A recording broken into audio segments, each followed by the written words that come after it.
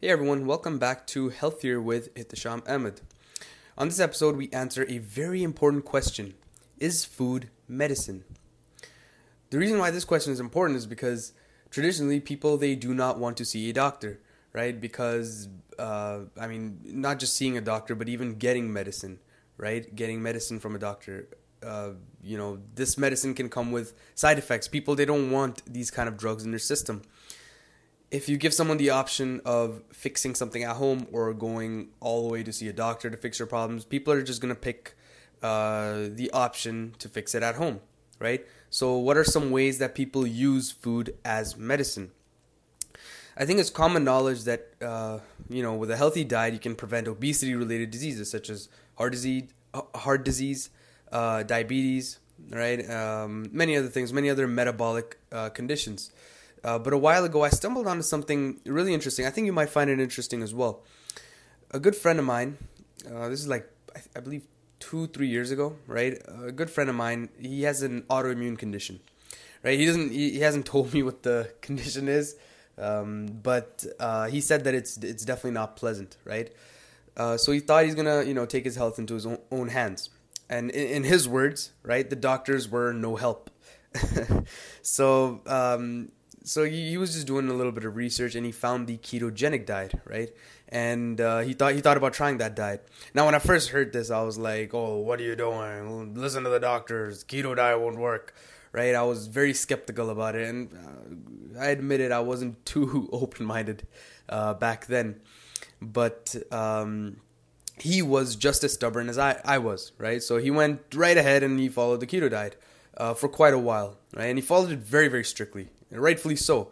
We went, me and him and one more friend, we went out to get burgers, and instead of getting a regular bun, like a regular bread bun, he asked them, there was this keto bun option, and he asked them for the keto bun, and it looked like minced grass. It was like a green bun, and I could see the seeds on it, right? And it was absolutely disgusting, but we had a good time that day, but he did follow it very strictly. Even when he didn't feel like following, he still followed it because obviously, right, his health depended on it. He wasn't in any kind of danger, but he still wanted to fix it, right? You don't want to deal with a condition for the rest of your life, right? Especially if you know it's not gonna end. You're gonna want to look for solutions for it.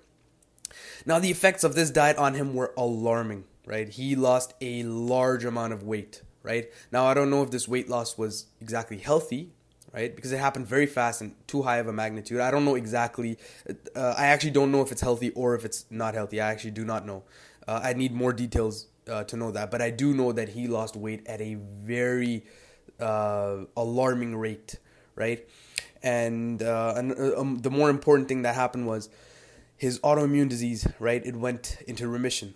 And so what that means is, so when a disease goes into remission, that means the symptoms stop, right? It becomes in a low activity state. So in other words, you're suppressing that disease, right? So his disease got suppressed and he's no longer facing the harm from it, or he's facing very minimal harm, right?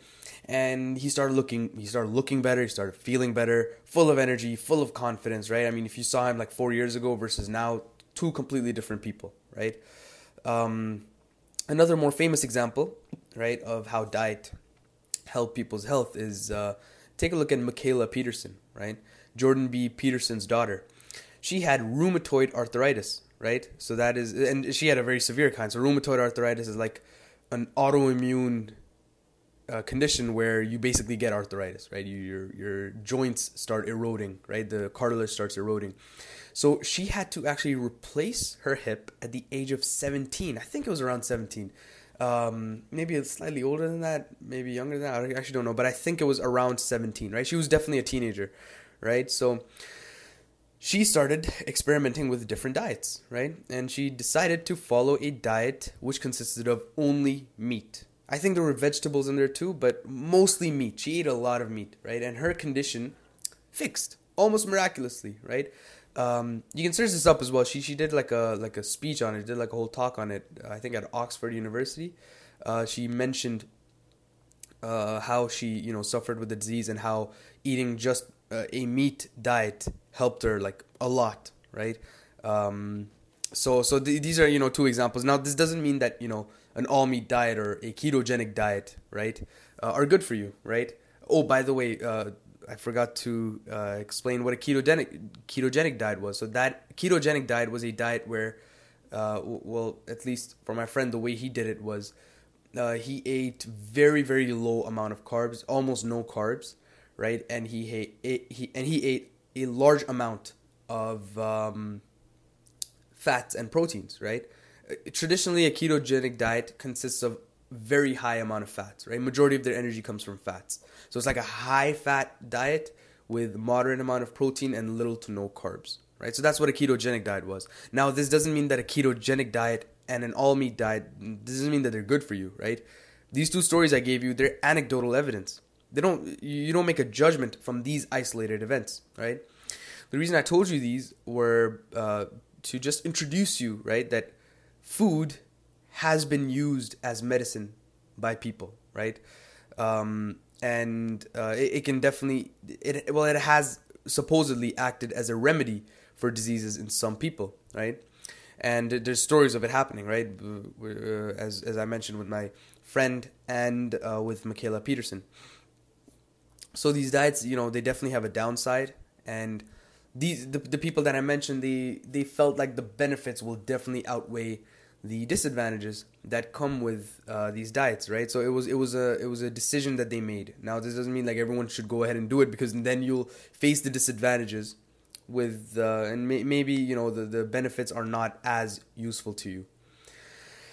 A journal from the National Library of Medicine titled Keto Microbiota, a powerful contributor to host disease recovery.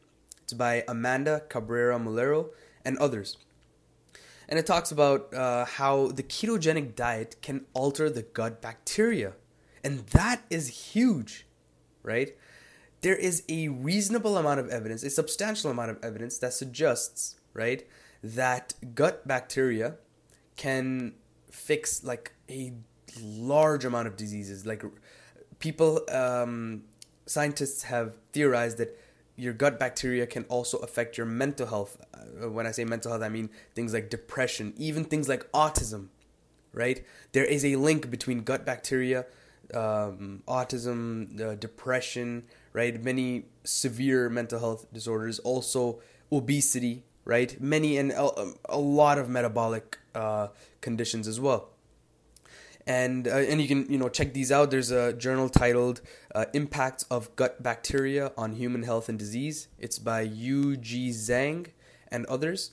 You can check it out. If you'd like to read more on that, there's a journal for you. It's also on the National Library of Medicine.